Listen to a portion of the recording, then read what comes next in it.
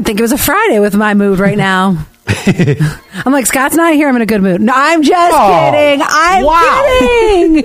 Jeez. Well, you know what? I'd rather be here. I have my fridge and I have a sleeping pug behind me. Oh, my God. There you go. I don't ever want to do the morning show frequently that way, but there are those few times that I mic the opportunity to do the morning show at home, and I do enjoy it. I make waffles. I get like really, really creative with my breakfast when it happens. And let me tell you, this is, I can't do this regularly. And I think we mention this every time that I have to do the show from home, you know, sick kid, whatever.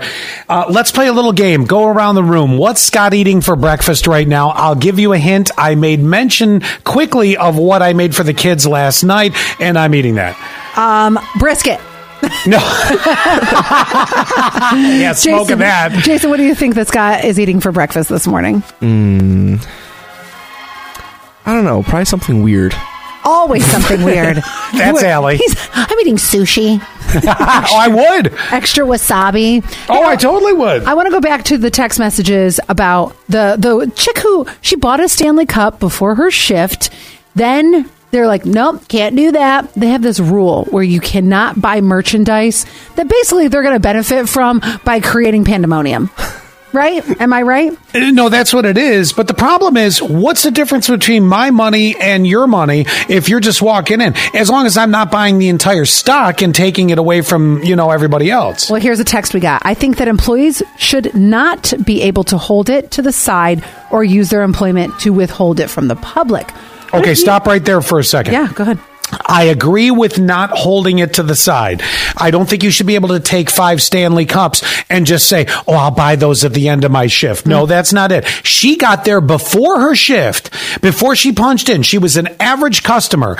Maybe got the employee discount. I'm not shaming you. And then bought it. That's not wrong. And then they continue on and say, but if you are not on your shift and you are on your own time and you walk to the aisle like every other customer and purchase an item, I don't feel the company can punish you for that. The only advantage she had was being the fact she worked at Target. She knew the shipment was coming. But you know what? Even they don't know. Let's say they get a truck every Monday, Wednesday, Friday.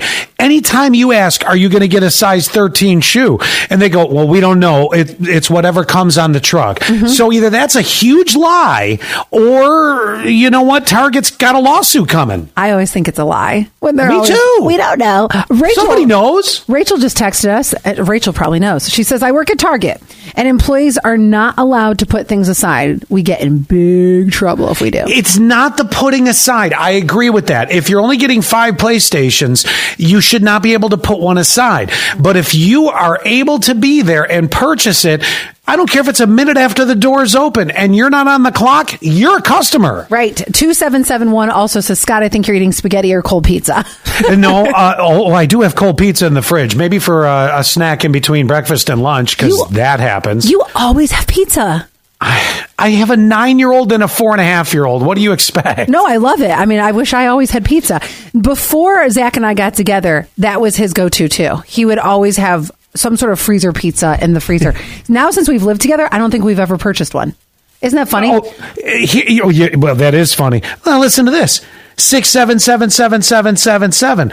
What if she wasn't working that day? Would it be different? It's the same as if she wasn't punched in yet. Right. Then she's a customer. And like you said, she's not taking advantage of a situation.